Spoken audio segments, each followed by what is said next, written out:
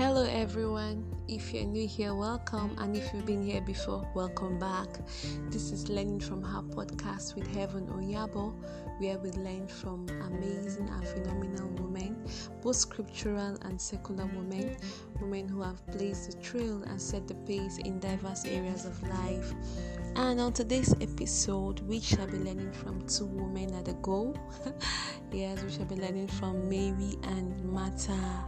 Mary and Martha, they were friends of Jesus during his ministry here on earth. So the account is recorded in the book of Luke chapter 10 from verse 38 to 42. So I'll quickly read through.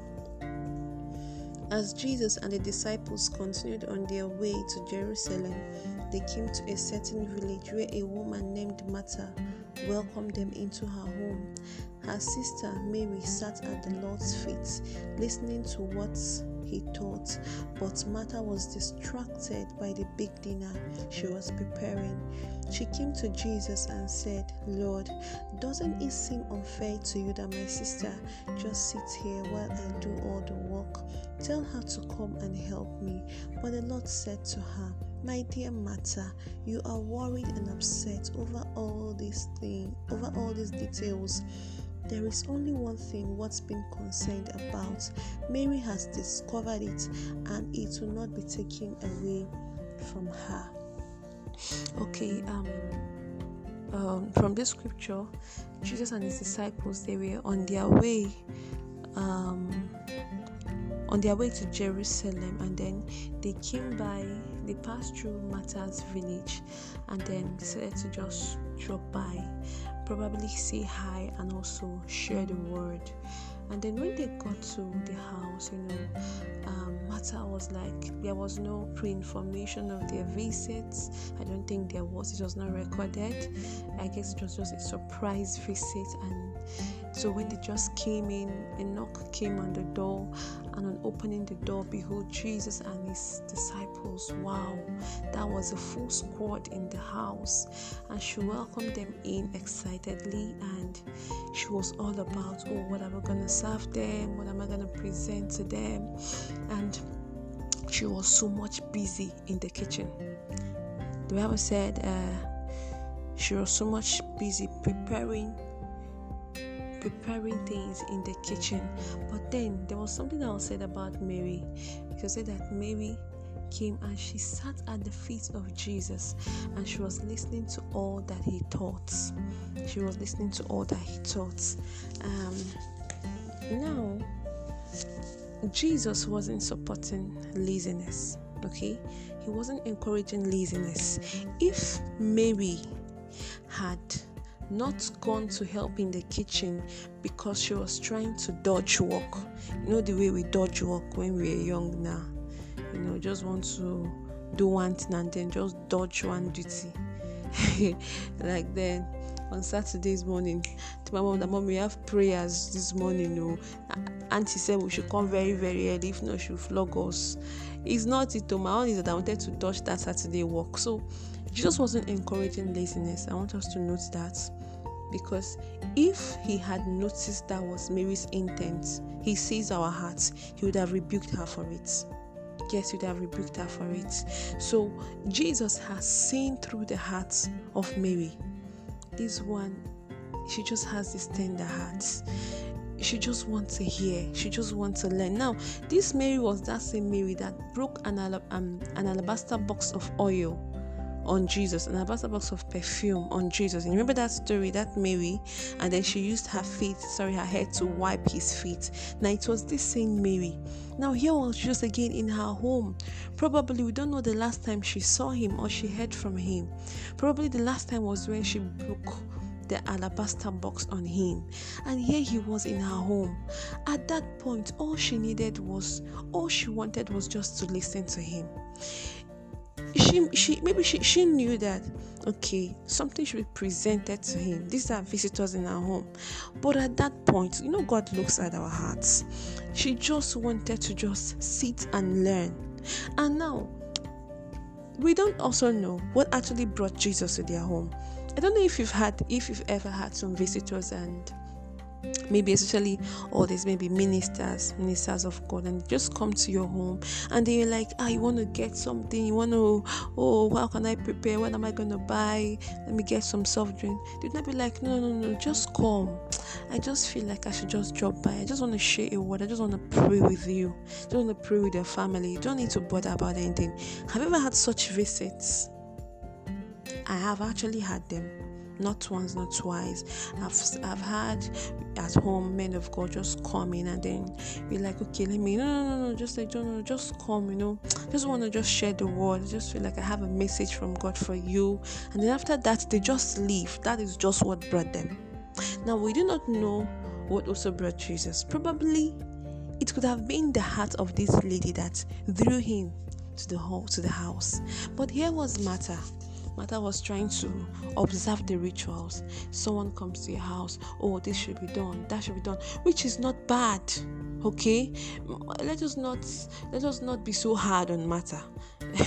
like she's the busy kind of woman who doesn't have time for God. No, she was doing what was right.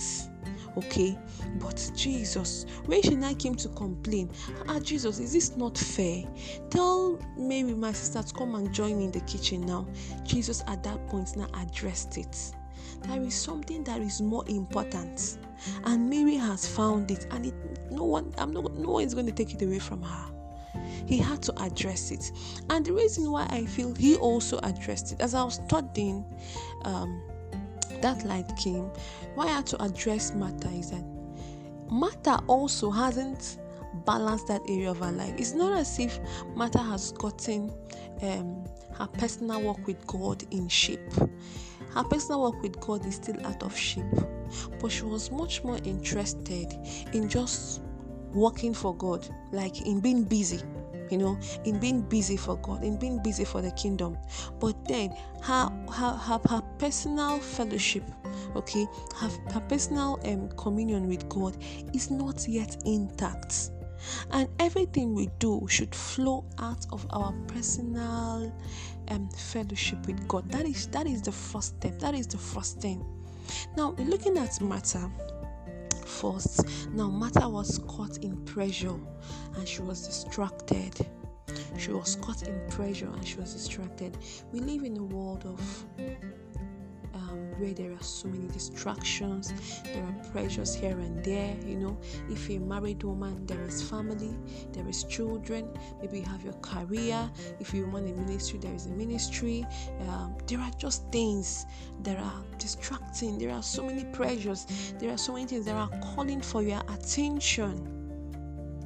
And you just see that even the 24 hours is not even enough for you.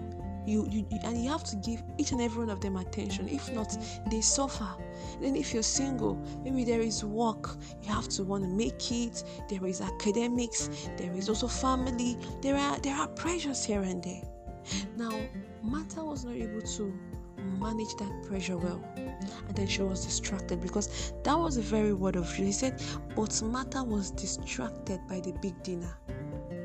So there are some good works that become a distraction. She was not distracted by bad stuffs. She wasn't doing something bad. It was a good work, but at that point it was a distraction, because there was something she was supposed to gain. At that point she was supposed to also be seated at the feet of Jesus. That is where she's supposed to be seated. So every other thing that she's doing, even if it is for God, even if it is for Jesus, but he saw it as a distraction. This thing is not the needful now. This thing is the needful. This one is not the needful. So Martha, she was distracted. Not by bad things, just like I said, by good things. Martha understood the practical side of service, of serving God, but missed the spiritual side of it. Now she missed the part of having a personal fellowship with God. And that was exactly what Mary did. She knew that Martha misplaced her priorities. Martha believed was that, okay, if I am working for God, I am in church, I am in choir, I am in the sanctuary, I go for evangelisms, all that, it can be equated as being zealous and being on fire for God. That was just the Martha kind of woman. So she believed in, okay, if I'm doing stuff for God, that God will be happy with me. Of course it is good, okay? It's good. You should be up and doing in service unit in church is good. But the primary thing is that we should have a personal walk with God. And now that was what Mary did. Mary made a choice, and then she said yes to something and she said no to another. Now the same pressure but different outcome, because the same people came to the home, and these two sisters welcomed them into their home. I'm sure that somehow Mary must have also had the awareness, okay, yes, we're supposed to serve them. But somehow deep in her heart, she knows that there is a longing in her heart. Oh, I just need to be with Jesus right now. I know that, yes, there is a thing of we have to present something to him. But at this point, I just need to be with Jesus. And she just made that choice, that decision to, no, I am going to be seated here. I want to learn from him. I want to be here. I want to listen to him speak to me. So Mary made a choice to be at the feet of Jesus, to learn from him. She said yes to something and she said no to another. Now that's a problem that most of us have. We don't know the things to say yes to and the things to say no to. And then sometimes we say yes to things we're supposed to say no to. And then we say no to things we're supposed to say yes to. And then it becomes a problem. Those things could be good, mind you, because they may not be frivolous activities, okay? Just outdoor activities. They may not be, and they may be. They could be either way. But you should know at a particular point in time, is this thing, is it needful now? If it is not needful now, we can shift it later. What should be first in my life? Now, what is contending with that thing? Am I trying to put the third thing in the first position? You're gonna crash. You're gonna have a clash. So the first things should come first. Just like what Mary did. She understood that everything should start from the feet of Jesus, they that dwell in the secret place of the Most High. She understood that thing, that everything starts from here. I don't know if you've actually, I read a story some time ago about a man. He was so busy with what he was doing, and then he had this little daughter who was just disturbing him. You know how children ask questions. Daddy, what is this? Daddy, how is this? Daddy, why do I have two eyes? Why don't I have one eye? All those kind of baby kind of questions. And he said, oh my God, what am I going to do to keep this baby calm, and so that she's going to concentrate on what he was doing? So he brought a map, and then he shredded the map into pieces, and then he gave his daughter, he said, now fix this map together. It was actually paper, right? So he now said, fix it together. And in his mind, it was actually an impossible task for her, but he just wanted to keep her busy so that he's going to concentrate on what he was doing. But in a short while, she called him and said, Daddy, come and see. I have arranged it. I have fixed them together, because he shredded this thing in pieces. He was surprised. He said, what? How are you able to do that? And then she told him that behind the map, was a picture of Jesus. So all she did was she fixed the picture of Jesus together. So she looked for where the ear was, she fixed it. So when she got that picture of Jesus together, the map was together. On her own, she wouldn't have known where Nigeria, she wouldn't have known where Yola is and where River Niger should be and the place where the Sahara Desert. She wouldn't have known all of those details. But with that image at the back, she just followed the image. And then when she was able to fix the image of Jesus, she got the map correctly. Now, what does this teach us? If you can give Jesus his place in your life, I am telling you, every other thing will be fixed. every single other thing will be fixed, no matter how difficult they are. There are times when you wake up and then you just feel like, I have so many things, I have this, I have that, and then you're just like, I don't know, I don't have time this morning, I can't open my scriptures, I can't even have my quiet time, and then sometimes you just rush off. Check those days. Most times you end up not achieving everything that you've actually planned to achieve. But there is this thing that comes with giving Jesus his own time. When you do that, somehow along your way, God may just be sending people. Someone will just come and then, something is supposed to take you, you're going to just take you 2 hours. Someone just come and just tell you, there's a better way to do it. And in 30 minutes, oh wow, you've done that. You don't know why those things are happening. Things are just getting fixed somehow. Things are falling into place somehow. You may not know. You may not have maybe taken cognizance of that, but it started from your day. That that you've been able to give Jesus his place in your life. Not just your day, but every single day of your life. In every decision of your life. That which is supposed to come first comes first, and then you don't misplace your priorities, because that was that was exactly what Mother did. The priorities were misplaced. She took the first and kept last, then brought the last and then put it first. So we should learn to place our priorities right.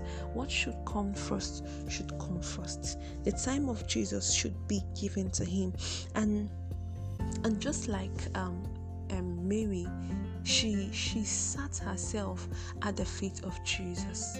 She sat herself at the feet of Jesus. That is our place as women. These two women just showed us the two categories of women that we have today.